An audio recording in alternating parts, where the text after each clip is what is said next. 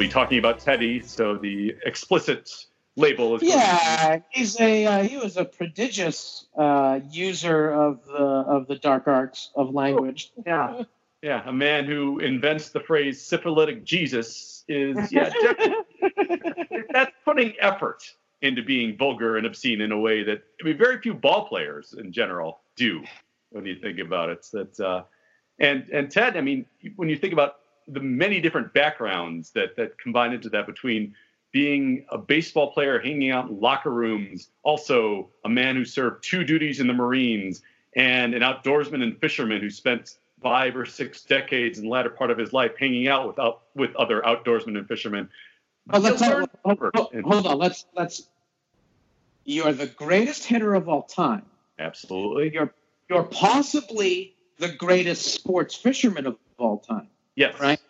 He's in the Hall of Fame for both freshwater and saltwater. Didn't know those even existed. I didn't know that there were 2 separate ones to begin with. And John Glenn calls him the greatest wingman of all time. Mm-hmm. So here's a guy that can truly do anything. Yes. Whether it's now they're all individual activities, right? Hitting is not a team sport. No. It sort of is, right? In the hey, what's he throwing? What was that pitch? That one that you just struck out, and where was that pitch? There's that, but it's still you against the pitcher. Yeah, the beauty of baseball is it's a team sport of individual one-on-one competitions, which means that ultimately the team's result matters, but you can determine exactly how each player contributed to that result more than any other sport. Right, it's what makes baseball so statistically beautiful. Yes, right? You can, and it's why you delve into it as much as you can, because you can learn about so much and about the greatness of a player like Ted Williams and figure out exactly how much greater he was than everybody else of his time or all time. So much greater. Like, the thing about Teddy, it's the reason why there's never been a Ted Williams movie. Because who's going to play him? Nobody. Yeah. He was. You look at the old video of him. He's bigger than everybody around him. His hands are massive. Mm-hmm. His arms are long. His legs are long.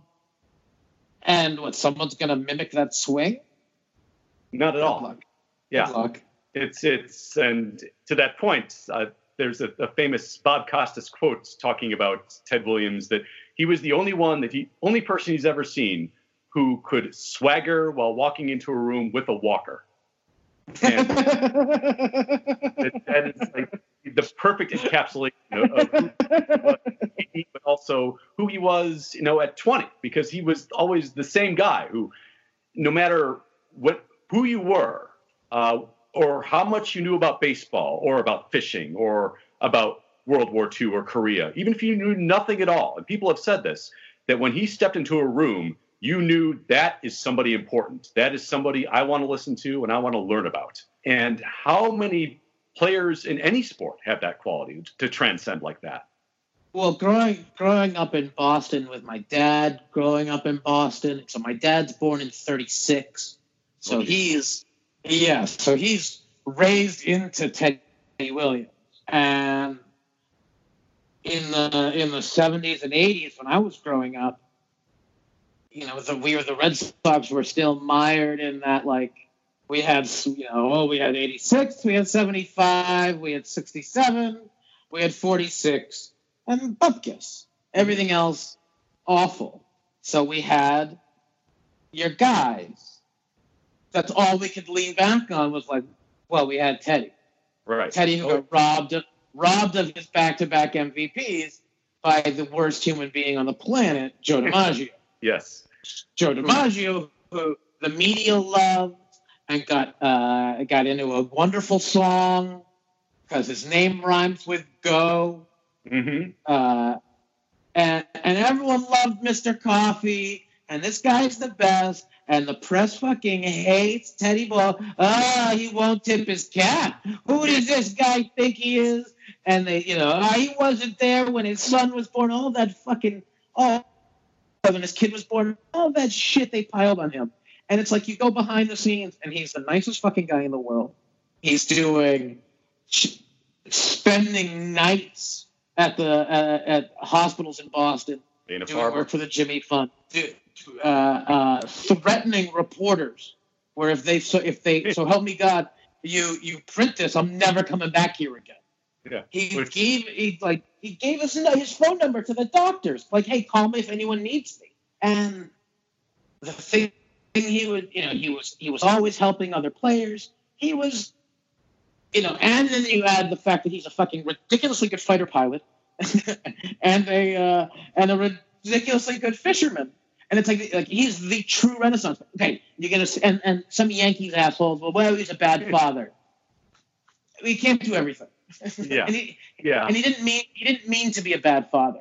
And right? He realized at the end of his life that he had been a neglectful and absent father. And the latter decade, he really tried. Oh yeah, to John Henry and Claudia tried to get to know them. He gave John Henry. He gave John Henry full run of the Ted Williams Inc. And it was really sad for Boston people to see, because it was obvious that he was just doing whatever he could to make money off the old man's name. But also it's like, who gives a shit? Make as much money as you can off of your old man's name. Who fucking cares? Yeah. If Teddy's good with it, great. And there's a really good story in I think it's Claudia Williams' book, Ted Williams, My Father, that came out about maybe 5 years ago, where she mentioned that, one of the things that John Henry oversaw was the autograph business and selling Ted Williams memorabilia autographed on everything. Yeah. And what Ted liked to do every so often, as he was signing, 200, 300 photos of himself in his prime at a time, is every so often when John Henry left the room, he would make one insignia in the midst of autographing. He'd sign one photo to John Henry. You have no idea how proud I am that you're my son, your old dad. And just kind of leave it then among the pile for him to find later. And it's hard to find heartwarming Ted Williams father stories, but that one counts to me a little bit, I think. You don't hear any Ted Williams was a racist stories. No. You don't hear for as shitty of a husband he was. I never heard any reports of him getting physical. No. I just think he neglected. Yes. Just as he had no home life to speak of whatsoever. Mm-hmm. And, back in those days, that's what happened. Mm-hmm. I think he can be forgiven for that. And his lifetime on base percentage is 482. 482, yes. He almost half the time in his entire career, almost half the time. That is off the charts, mind-blowing, insane. And before we go any further, I think we should actually officially start the podcast here, just to get the propers out of the way, since we're almost 9 minutes into episode number 9 of the Three Strikes You're Out podcast, part of the Outsports Podcast Network. This is episode number 9, a sacred number in baseball history, the Ted Williams episode. And as you could tell from discussion, this is actually going to be pretty much a Ted Williams episode, because he is one of my 2 favorite players of all time, my favorite baseball legend of all time. My name is Ken Schultz. I am an Outsports contributing writer, also contribute to Baseball Prospectus and Cubs Den, also occasional stand-up comedian and sayer of the funny things. The other voice you have been hearing for the past 9 minutes, extolling the virtues of old Teddy Ballgame, the greatest goddamn hitter who ever lived, is one of my old comedy friends from New York City, Ron Krasnow, who can be found on Twitter. Hi, everybody. Twitter at Brooklyn Ron, which, as we know, Brooklyn is my favorite borough of Boston. And Ron, you're not making it subtle. Is a Red Sox, Boston sports superfan, diehard, whatever you want to attach to it. Yeah, I'm a born and bred masshole, mm-hmm. without the accent, but have been living in Brooklyn since 2006, and really just making everyone around me miserable. It's really great. Which is your job as a masshole, I think. I have a Yankee fan living across the street, and every playoffs, it's so great when the Yankee pennant gets put out in front of his house. And then he puts it on in broad daylight every year. Mm-hmm. And then he takes it down in the middle of the night, in the middle of darkness, when no one can see him. And every year I try to catch him when he comes down. Uh-huh. Do you try to, on the night when the Yankees officially get eliminated, like they did with the Jose Altuve walk-off this year, do you try to stay up as long as possible, just kind of peeking out every night? And that's when I'll do the dog walk. Yeah. And, hey, what you doing? What you doing? Exactly. Oh, I didn't see what happened. That's, Although now with Houston, I can't even that's. Although if anyone's going to get screwed by a cheater, I'm really happy it's the Yankees. I was talking to Chris Calogero, one of our best Yankee fan friends, a couple of weeks ago for the podcast, and we presented the idea that the Yankees actually are kind of vindicated is not the right word, but when they meet Houston again in the playoffs, it's going to be tough for America to pick a side, honestly, because Houston is. I'll still root for Houston. It's not going to be that tough. To use a metaphor you're familiar with, Houston is essentially the New England Patriots of baseball at this point. And I have no argument. Yeah, and I think most of America kind of feels that way. And it just as a neutral observer, I'm going to be curious to watch all that fun. But yeah, so we're going to be spending the majority of this episode talking about Teddy Ballgame. Do you want to hit some current Red Sox topics off the top to kind of just get that shit out of the way? I mean, there's the only topic of the offseason for us is the big one, and I can't face it. Neither. Yeah, as a Cub fan, I sympathize. Mookie is the first 5-tool player that's come up from the farm system for the Red Sox in my lifetime. He might be the best all-around player the Red Sox have ever developed. I mean, he's an amazing right fielder. He's an amazing hitter. He's an amazing base runner. He truly does. He does everything right. He seems to be a delightful man.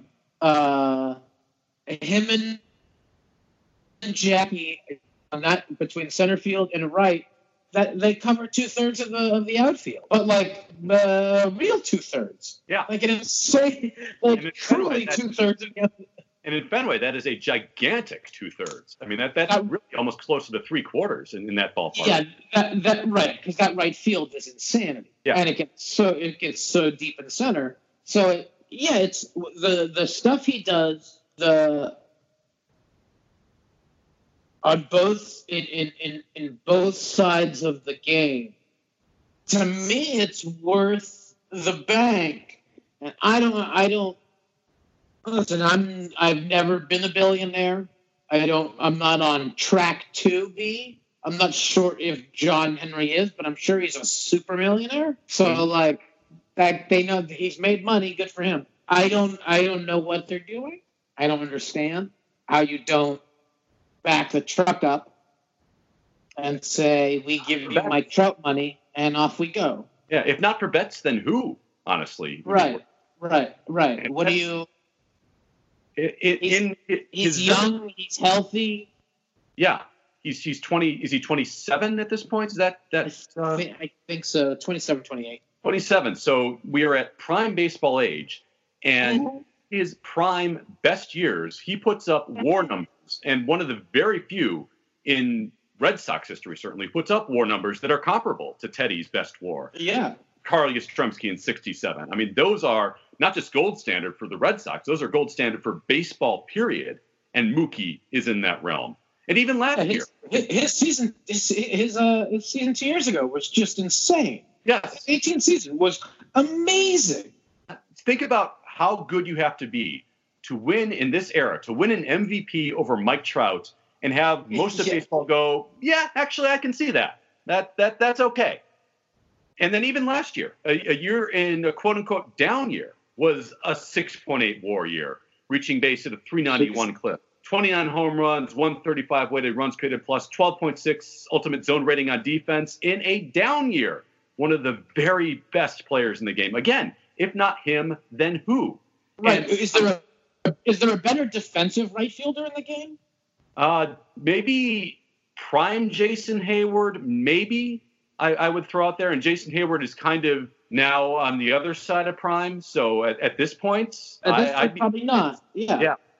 Yeah. So it's insane to me. I mean, I'm really happy they kept JD, but it's like if you're going to keep JD, of course, Mookie should still be the priority. Mookie's that's the engine. Right. That's what you build. You build your team around. And not just for next year. That is a guy you build your team around for 5 years to a decade after this. And you get him, and then you do it to Devers, and then it's like, look at this. We have your infield foundation. You have your outfield foundation. Right. And that lineup that scares the hell out of everybody for the better part of a decade, which is how the Red Sox, especially over the past 20 years, have won repeatedly, is you have that nonstop crush of, oh, my God, here comes Pedroia, followed by Ortiz, followed by Ramirez, followed by Youkilis. And now the modern version of that would be Devers with Betts, with Benintendi and guys like that, and with J.D. Martinez. I mean, something you don't see around the game at all, especially in an era with the high strikeouts that we have today. And so I'm going to throw this out at you because I did an episode last week on the Kris Bryant situation in Chicago. And I'm going to throw pretty much the same points that I did last week, this week, only kind of emphasized because Mookie Betts is a step above Kris Bryant at this point. And there are 3 points that are important with the offseason situation with him. 1, there is no such thing as a good return in any trade for Mookie Betts, not at all. 2, trading a player of his caliber with a year remaining is not the smart move, despite the fact that so many fans have been conditioned to think that, well, you have to do that if you go a year before his free agent year. And 3, and especially this applies very much to John Henry and the Red Sox, you are allowed to sign your own player when they hit free agency. It does occasionally happen. Ask Steven Strasburg. And we've been conditioned by baseball owners to accept that if it's a year or even 2 years now before a player hits free agency, well, we got to start thinking about how we can unload him and what we can get for him. And not for a guy like Betts, not for a guy like Bryant. Is that the owners, or is that a combination of owners and Scott Boras? Because I think that the agents have also played a role in how they've conditioned the owners to they're greasing the skids as opposed to that 6 months before leading up to free agency. Now it's 18 months. Mm-hmm. So everyone's getting ready for free agency way before it's necessary.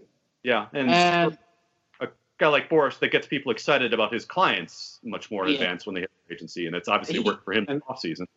He's doing his job, right? An agent's job is to get as much money as possible for his client.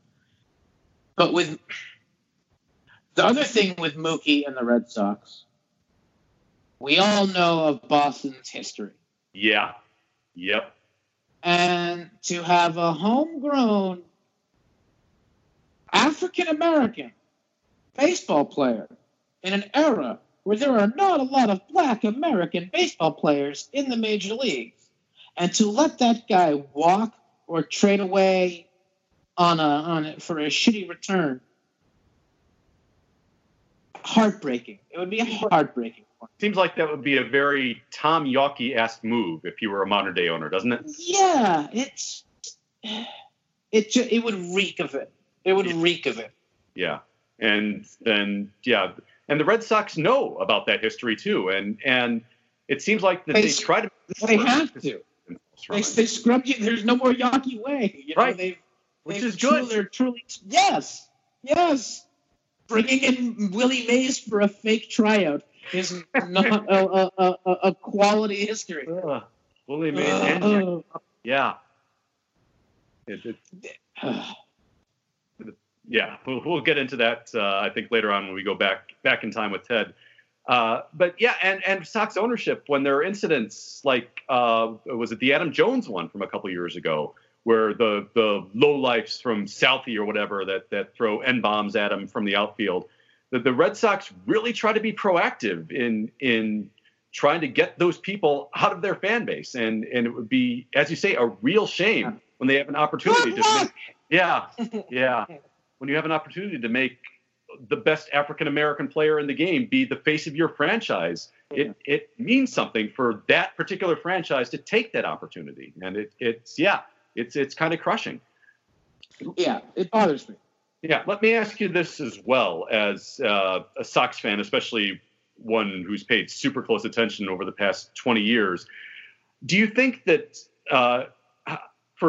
I assume Red Sox fans and Red Sox Twitter probably has a number of people that Cubs Twitter do that try to make the argument that trading him in advance would be kind of a smart strategic move. And do you think that they've been conditioned by the Nomar Garcia-Parra trade from so many years ago and how well that ended up working out to think that, hey, that management might know what it's doing when it trades one of our superstar players away? Do you think that has any effect? No, because Nomar was already on the back end. The fans had already turned on him. He was a year and a half after his wrist injury, right? And he was treated like garbage, and for whatever reason, there was no joy in Mudville with Nomar. So when they traded him, there wasn't that uproar because he wasn't beloved. This wasn't 1999 Nomar, right? If you trade 2001 Nomar, forget about it. Yeah, that's understandable. You're trading away the superstar and not getting back a superstar. It's awful. It's such bad business. Mm-hmm. It's bad baseball. Everything about it's bad. It's just bad. John Henry, no. No. No biscuit. Don't trade my Mookie. Yes. There just hasn't been a Red Sox come around in a long time that I latched onto from day one and said, "Ooh, look at this guy." Yeah, you it's could just tell from that, oh my God, this guy does things that nobody else in this game does. Yeah. He was such the real deal from the jump. And it was just like, he's such a delight. And he's clutch. And he's fearless. And he's fun. And they do the fun outfield jump. His cannon. Oh, he's got a cannon. Yeah, and leaping occasionally. Yeah. Everything you can do well at baseball, he does at the top level. Kind of on the subject of Sox ownership, and this is kind of relating to that, it seems like over the past decade, it's really hard to kind of get a consistent sense of what their approach is to teamcraft and to building a team. Because it seems like from off-season to off-season, it almost switches from sign all the players, get all the guys, to nope, we're not signing anybody. Nope, we're not doing a thing. And this goes back to like the signings of Adrian Gonzalez and Carl Crawford, where they tried to goose the ratings in NESN by bringing in the biggest name. Yeah. I don't know them. Yeah. Listen. That trade was amazing. Yes. Getting rid of them with Beckett. That was. We were sad. We were sunk. Mm-hmm. Forever, right? If that trade doesn't go down, yeah, and that's almost from a bygone era where you could find ownerships willing to take on a Carl Crawford contract because they just desperately wanted to get Adrian Gonzalez onto their team. And to be fair, he was really good with the Dodgers, so it ended up working out okay for them. But now, because so many teams are concerned with keeping under that mythical luxury tax threshold, and it's a big problem for the Cubs right now that they really want somebody to take some of their long-term commitments. I'm sure they would love to find someone to take a Jason Hayward off their hands, for example. But there just aren't teams that do that anymore. And it's also for teams like the Cubs or the Red Sox or the Yankees or the Dodgers to cry luxury tax. Yeah. Woes. It's farcical. Yeah. Those teams make so much money. And how about sign players better? I mean, listen, with what you said, when the Red Sox had the Theo system for so long, and then you get rid of him and bring in Dombrowski, who is all he does is take the best things out of your farm system and trade for big. That's what he does. That's what he's always done. So that it shouldn't have been a surprise that that's what he was going to do. They brought him in specifically for that purpose. And to be fair, it worked. 108 wins later. Yeah, absolutely. Yeah, I mean, that 18 was the most fun baseball scene of my life. I would hope so. You know, I mean, well, because 04 wasn't fun, it was a necessity, right? Yep. That was. I understand that completely. As a man who was coughing himself to sleep every night in October of 2016, yes, I made myself ill over the greatest Cubs team of my life. So yeah, I go on there. But yeah, so they go from Gonzalez and Crawford to 2 years later, after they win the 2013 World Series, signing nothing but role players, committing to the idea of no contracts longer than 4 years, especially for starting pitchers, which causes them to lose John Lester, which, thank you very much, my favorite Red Sox move of all time. And in response to that, they decide, oh, shit, we got to sign everybody again, which is when they bring in Hanley Ramirez and Pablo Sandoval. And that doesn't work. So now we go young, build around Betts, Bradley, Bogarts. And they get to the playoffs, but they can't push it over. That's when they bring in Dombrowski, and he says, okay, here's your J.D. Martinez. They win again, and now it's back to austerity. And so what does Boston have of ownership like that? You know, I think also, you know, when you had Poppy in there, so you had a guy who is able to carry your team for weeks at a time and allows you the flexibility to build a team. And I think that the Red Sox are always trying to build a pitching first team. They always are trying to get 3 aces. That seems to be their goal. Mm-hmm. It's just hard to do. Yeah, they know offensively they're always going to be at least good for the most part every year because of you have good hitters who play in that park that enhances their effects. Yeah. So I understand, why you would want, because they've figured out, especially over the past 20 years, when you have the Schilling, Pedro, D'Lo model leading into the Beckett, Daisuke, the 1 year he was good model, into the most current group of Chris Sale, followed by David Price. And guys like that. Because for as awful as Price has been, his 18 was magical. Yes, especially in the postseason. Yeah, his postseason was insane. The stuff that he did coming out of the bullpen, which none of us expected, helped win the series. Mm-hmm. So how do you feel about the Red Sox bringing in one of the execs from the Devil Rays, Chaim Bloom, I believe his name is, which I think saying that in a Boston accent counts as a hate crime? Chaim Bloom, sir. Yeah. Here's the thing. After 18, I really gave myself a 10-year pass. As you should. I mean, 4 championships in 14 years. Because 4 was 4 is a lot. 3 was nice. Yep.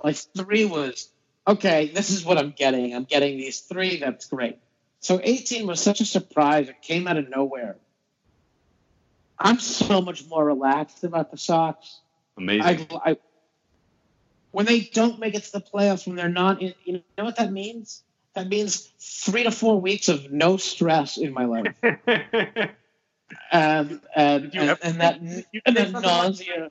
Your favorite team like that? I never thought I'd be like this. Yeah.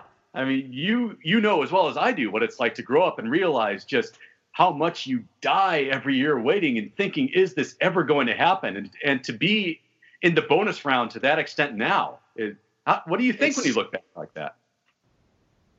I mean, you combine that with the Patriots. Oh Jesus! Where the Red Sox, my Red Sox Patriots childhood was devastating. Going to old Sullivan Stadium to watch Tony Eason was awful. Was Sullivan Stadium named for literally every other guy in Boston?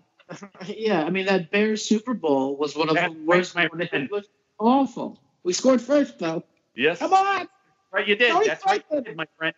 And what is it, 46 points later? Hey, we scored first and we scored last. I think that means we won. To this day, I can quote you, and I'm sure you don't want to hear it, at least the first 2/3 of the Super Bowl shuffle from memory.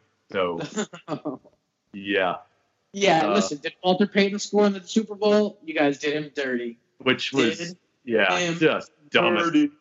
Yeah, Walter Payton can't score, but the first can, which, okay, that's an interest. That's a choice, I guess. It was a choice. Yeah.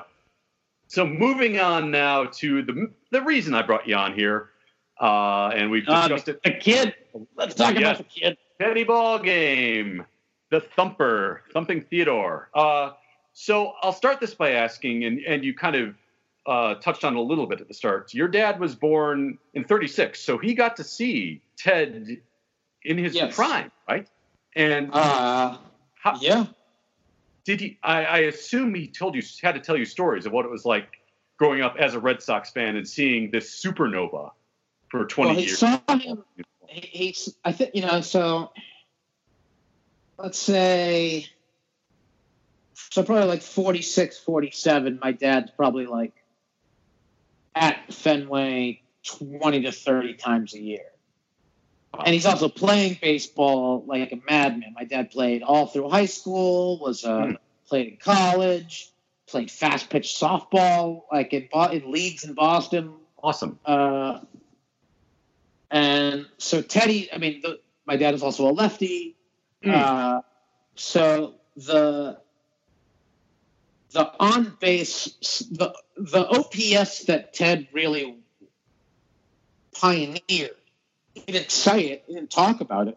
But that's what his whole hitting mindset was, right? He wasn't, I'm going to go hit home runs.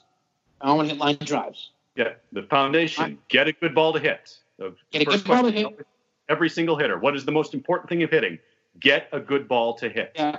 And then go where and hit it where it is. Yep. Don't try to hit it where it's not. Think of how many decades how far ahead he was in terms of comparison to the rest of baseball at that point. Just look at the number of walks. Yeah. You look at like in 41, I think it was 41, where he had like 600 something plate appearances, but he walked 160 times, 140 times. Yeah. So it's like, yeah, okay, that's how you hit 406. Yeah. You know? Yeah. You walk a ton. He actually cost himself at least one or two batting titles later in his career in the mid 50s. Because he walked so often, because back then baseball only counted times at bats, official at bats, in terms of how many minimum number you needed to qualify. So I know in 54 and maybe in 55 as well, he actually led the league in batting average, but because he walked so much, he didn't have the official number of bats he needed to be the official batting leader. So in reality, he should have been batting champion 7 or 8 times as opposed to the 6 that he was, which is also fun. Every Ted Williams stat, you realize when you dig deeper, he was actually better than the stats you know about, which just, again, already taking the best hitter of all time and leveling him up 1 or 2 times is fascinating. But I interrupted about your dad's growing up in 46. He never had he had 1 year with the OPS under 1,000. Yeah. And that was in like 58. Yeah, he hurt his neck in 59, and that was the 1 year. 59, yeah. The year he was hurt. Right. Yeah, and then after that, he walked into Yaki's office in the offseason and said, I was not good enough this year. Give me the biggest possible pay cut you can give me because I did not earn it. And then he went out. $35,000 pay cut. Yeah. And then he went out, I think, 316 in 1960 or something like that, and hit the home run in his last time at bat and made John Updike orgasm on a page for Yorker, which was delightful. So how did you first become aware, as a Red Sox fan growing up, as you said, in the 70s? I can't even. When did I learn the sky was blue? I don't. It was always. He was Ted Williams, Red Sox baseball. That was just. It was always on, either on the TV, on the radio. or we were playing baseball. It was a part of New England life, and certainly in my house, my dad was he was one of those guys that not only loved listening and watching the Red Sox, but he also played softball as much. I mean, he's 83 years old. He still plays softball. Jeez, that's amazing. My brother's daughters are 15 and 11, and they're just getting into softball. He gave the 15-year-old The Science of Hitting like a few months ago. Love it. And had to read it, and I mean it's pretty awesome. He's a true baseball lover of every part of the game. That's awesome. And having a dad so Ted Williams was like the natural, role model for him as far as hitting was concerned. Mm-hmm. And for right now too is and again, Science of Hitting. One of the things that's the main points in there besides get a good ball to hit is Ted's idea, and this was incredibly revolutionary in baseball at the time, that because the pitcher is pitching from an elevated mound and the ball is coming down at an angle, it makes sense to have a slight uppercut in your swing to meet that ball at the best possible angle, which, as many people have pointed out and realized today, that's kind of the definition of launch angle. So it's not a new fad. Yeah. Fucking guy invented physics. Oh God, yeah. I mean, right? There's the legendary Teddy Ballgame stories too. That his eyesight was so good that he could call off how many seams he hit. He'd pine tar up his bat, crack 1 seam, crack 2 seam. He'd kick up the ball and shit. I mean, he's a true mythical man. Yeah. And like a real great American hero. Very, flaws and all. A great, you weigh his goods and evils, and his goods so outweigh his evils. And then you look at that fucking racist bitch Joe DiMaggio, wife-beaten fucker that he was. Yeah. And you look at that guy. He was miserable and alone his whole life, and a miser and a scumbag. Mm-hmm. That all he wanted was, to be the famous Joe DiMaggio, but he wanted to be on a pedestal above everybody, and that meant that he could never get close to anybody. And Ted Williams, especially at the end of his life, what was he best known for was the friendship he built between himself and Bobby Doerr and Johnny Pesky and Dom DiMaggio, the teammates, the statue that's outside of Fenway now. And Ted, for all of his accomplishments, realized that the relationships he had among especially those core four guys was the most important thing at the very end of his life. And David Halberstam wrote a damn book about it.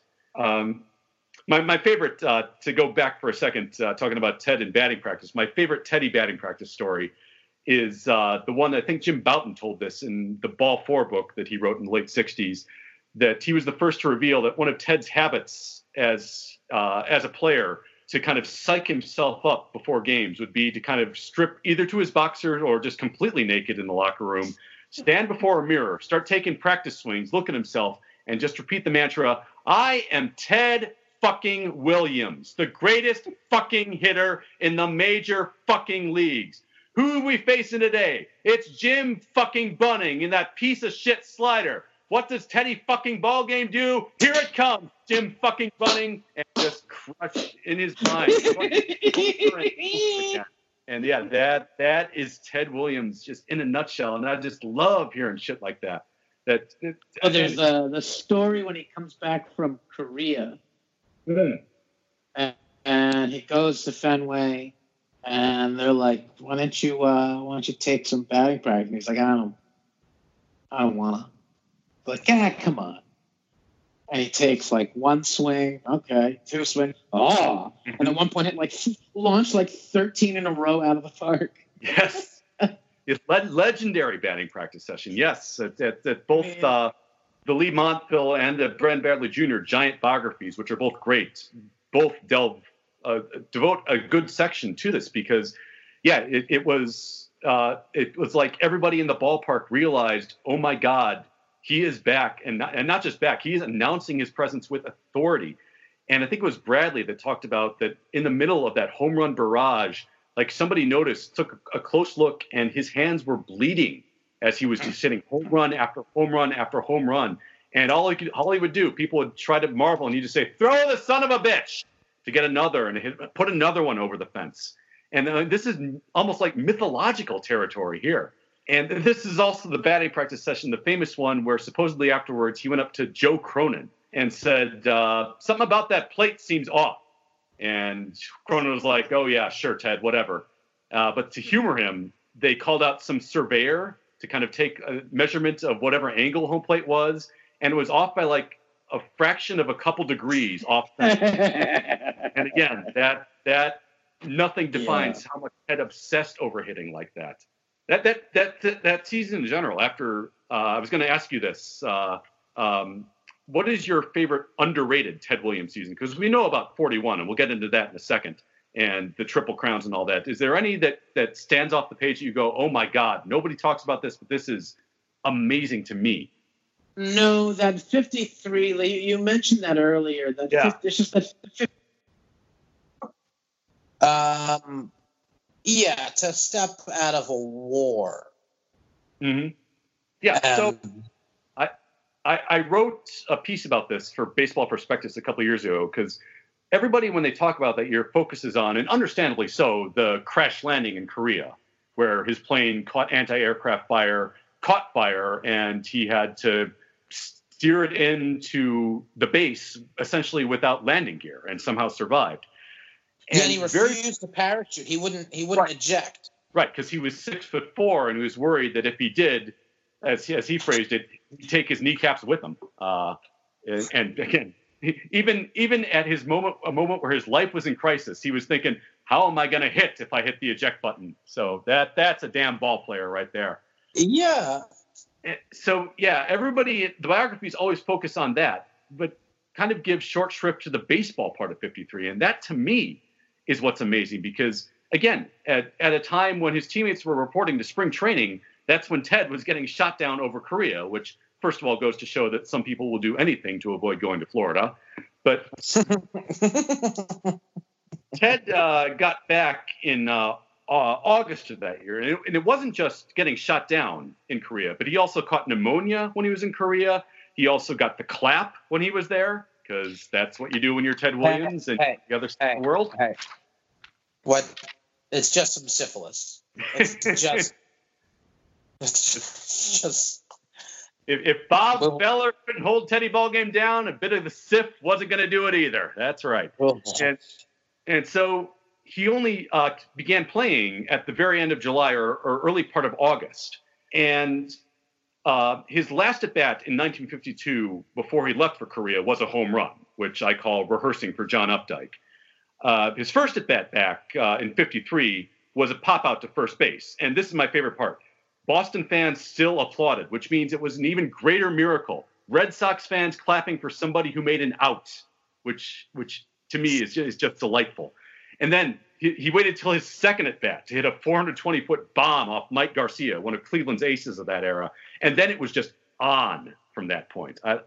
His first start was a couple days later. He went 2 for 3 with a double and a home run in 5 innings, immediately launched into a 12-game hitting streak with 6 home runs, including back-to-backs off of Feller and Garcia.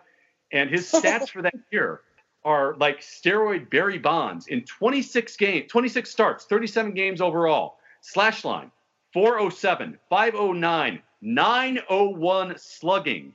And in 26 starts, 37 games, 2 wins above replacement. Again, how does this happen? Other than he is a 901 slugging is a little ridiculous. Yeah, you think just a tad. You're not supposed to be hitting your number in the slugging percentage like that. Again, the baseball with again, no batting practice at all in Korea. Certainly no games in Korea. He just stepped in because this is what he knew how to do. This is what he was made to do. I bet you he was swinging the bat mentally every moment he was up on that plane. He's probably going through his swing in his head all day long. It's the only way you could stay sane in an environment like that, I'm sure, for him. I suppose. Yeah. So let me ask you: do you have a favorite Ted Williams record? Any? I mean, there are so many, but any that stand out to you in particular? You Yeah, I mean, it's the career 482. Yeah, that's a great one. What are you supposed to do in baseball? Get on base. Yeah, when we realized as a stats community that on base is the single most important offensive statistic you can have. I mean, who do you go to as the number one all-time on-base leader by a wide margin? He pretty much has to define Ted as the greatest hitter of all time. Years ago, before it was OPS, at least in my house, we called it slob. Nice. What was the acronym for? Yeah, it was slugging times on. Nice. So it was, and I think that's just what my dad called it. So we've been a slob household for a very long time. And I think probably because of Boggs and his run 85, 86, 87, that got me really interested in the comparisons, because he was also a big base on balls guy that the media was like, oh, this guy's up there looking to just get on base. And it's like, yeah, you dummies. Yeah. He's a table setter. You're assholes. That's what you're supposed to do as a baseball player, is not make outs. Do you like outs, Boston media? Yeah. And that's doubles. I'm a big fan of doubles. Mm-hmm. Yeah. Doubles are good. Boggs was as good as anybody hitting doubles. And Boggs, best Boggs, Barrett, Boggs. Like the Red Sox have always been pretty prodigious with the double hitters because of the wall. Right. So it's always one of those markers where it's like I will always, if you're a power hitter and you're just hitting home runs, I'm guaranteeing your numbers aren't going to look as nice as they could. Yeah. It's the doubles are that's your bread and butter, is line drive hitting. Mm-hmm. Yeah, a power hitter without home run or without doubles. I mean, that's Dave Kingman, Adam Dunn, essentially. Which, I mean, they're valuable to a certain extent, but they aren't. You can't win with those guys. No, and the Cubs found out with Dave Kingman, and the Reds with Adam Dunn, similar to that. Yeah, I'm going to throw. You can't have that type of hole in a championship lineup. I'm going to throw out my favorite Teddy stats, and it's going to segue nicely into, I think, the last segment of our celebration of Ted here. And it has to do with the 406 season in 1941. At some point, and I forget who the writer was that published this, but someone calculated what Ted Williams' average was based on the three true outcomes from that year. If you just took his home runs, walks, and strikeouts and eliminated every single ball in play he put in, give me a guess as to what you think his batting average would have been, just based on the three true outcomes. It's just home runs, walks, and strikeouts. Well, he didn't strike out. Not at all. And he walked it's got to be 180 combined walks and home runs. Yeah, and the walk. I mean, this is just batting average, so just don't even factor the walks in. 700? I mean, yeah, that's not that much of an exaggeration. 578. Yeah, I mean, that's... Can you imagine any player today, if you just did the three true outcomes, like what the closest possibly would get to that insane number? No, and that defines it's insane. Here. And 406, I mean, that's really the crux, even in an era where batting average is understandably devalued. 406 is still the root core of my fascination with Ted Williams as a player. The reason why I kind of adopted him as my favorite, it goes way back from when I was a kid. My dad used to read me a series of books. Do you remember Encyclopedia Brown? Does that ring a bell with you at all? Yeah. Yep. What do you think? I don't know who Bugs Meany is? Hell yes. That was my bedtime story as a kid. He would read me one mystery a night. We'd try to figure it out. And then I'd have to try to go to sleep. And I remember The one that stuck in my mind was they had 3 kids playing baseball, and each one picked a different favorite player. And I remember one was Babe Ruth, one was Ty Cobb, one was Ted Williams. And certainly, every kid knows who Babe Ruth was. And this was also right around the time where Pete Rose set the hits record, so I knew who Ty Cobb was from that. I'd never heard of Ted Williams in my life. So I asked my dad, so who was that? And he said, Ted Williams, that was the last guy to bat 400. And in my 6 or 7-year-old brain, even at the time, I knew that, 300 was a really great hitter in baseball. 400 seemed like somebody out of fiction to me. Like how could this exist? And I wanted to know more. And so, just over the years, like the first time my dad bought a baseball encyclopedia, I flipped to Ted Williams stats. And it was like just a series of stat lines that jumped off the page and almost cried out, here is somebody extraordinary. Here is somebody worth studying. And that's every single year, those numbers they're so ridiculous. They're almost mythical in what they show you. Yeah. Like it's unbelievable that he existed as a ball player, what he did. Yes. And it shouldn't have happened. And there's a great essay by, I think it's Stephen Jay Gould, who was an old paleontologist with Harvard, I think, who made an argument that players used to be able to bat 400 because, especially back in the 19-teens and 1920s, the difference between the best players in the game, and the worst players was so drastic, and it was so wide that the best players were just so much better than the worst players, and that's what led to 400 averages. And he concluded that by the time in 1941, that distance had narrowed so substantially that it should not have been possible for Ted Williams to bat 400, and yet he did somehow, nonetheless, which is just a really super stupidly educated way of arguing, again, best damn hitter who ever lived. Have you ever taken a close look at kind of the progression of that 1941 season for Ted? How much have you kind of studied that? Well, I know enough that during DiMaggio's 56-game hitting streak, Teddy had a better batting average. Yep, 412 to 408. Absolutely, yeah. Does anything else matter after that? I don't think so. Yeah, it's the thing about that season is because DiMaggio was such a curiosity, and 56, it's something that people follow along every day. So I get why it captivated people, but it should not have overshadowed Ted Williams' feat to the extent that it did, because 406, the meaning of that is that you don't just have to spend 56 games getting a hit every day. That is, every day of the season, you have to be at least good and great almost every single day as well. Almost, yeah. Right. You're always getting hits. Yeah. Yeah. You're at least always getting on base. Yeah, there's a wonderful tool in Baseball Reference that allows you to access game logs, game by game, from players for every year. And looking at Ted's game logs from 1941 especially, those just sing. There are long stretches, May 3rd to June 7th. I was just looking to prepare for this, for example. Had a slash line, 458, 556, 763, 9 home runs over 30 games, an ops of 1.318, which was good. This was all good. He was hitting 436 on June 6th. This is all great. He slipped a bit after that. And then after that, 53-game stretch where he hit 442, 616, 859.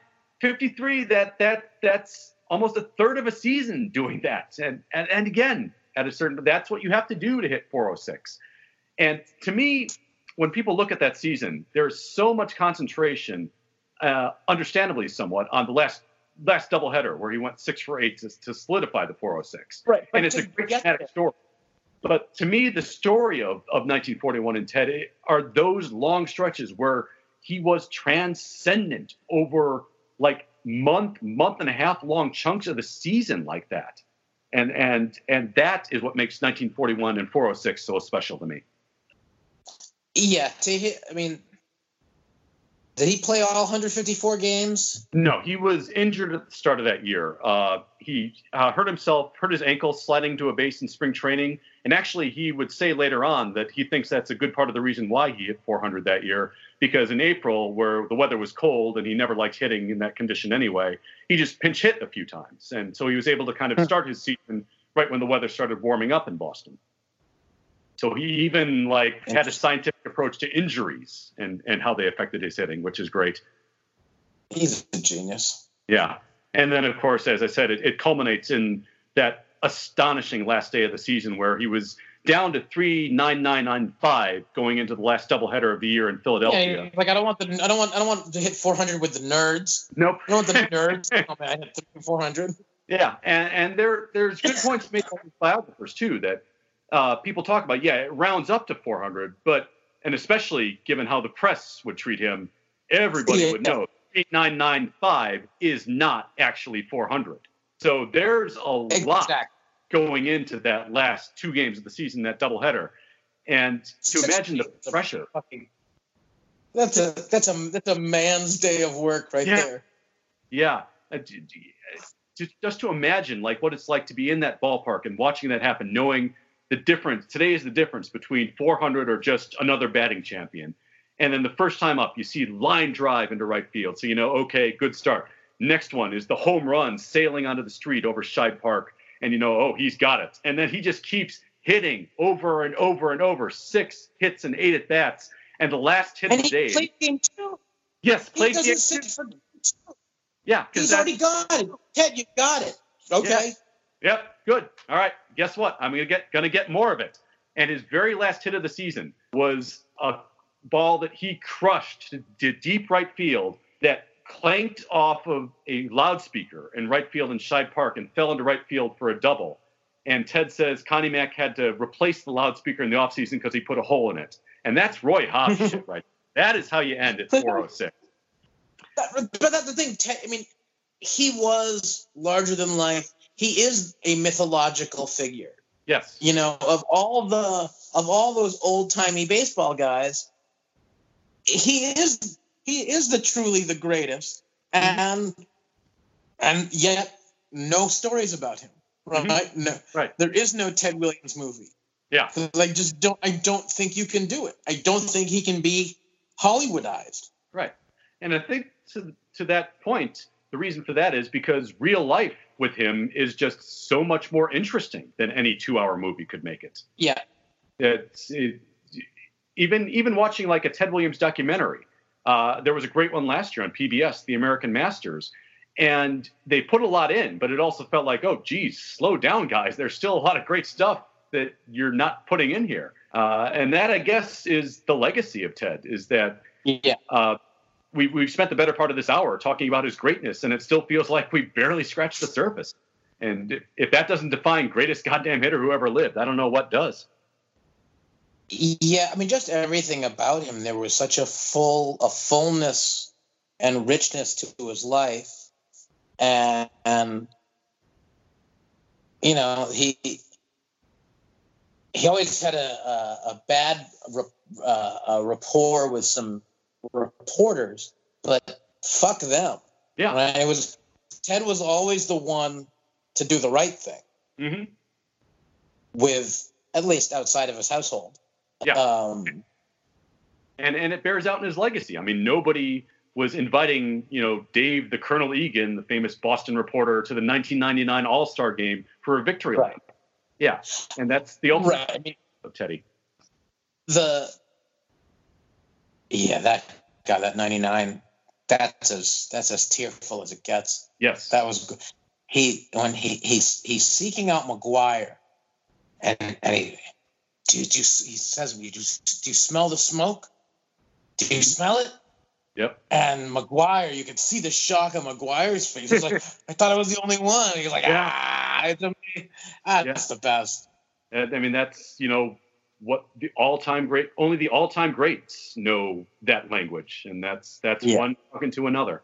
And I think the thing about the 99 All-Star game and what made that so special for me, I mean, they'd set it up. It was, a tip-in terms of course, this is going to be his moment, an incredible night. But it was that moment where all the greatest players in the present-day game took it upon themselves that this is going to be our opportunity to meet and to pay tribute to this guy.